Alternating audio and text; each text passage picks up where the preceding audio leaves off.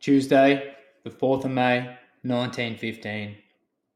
We built a new dugout for the three of us, and a more comfortable home could not be got. We have 3 good meals a day and a comfortable bed at night. Just at daylight, a bullet chipped off a box and landed in a box 6 inches above my head. Firing is kept up all day and night.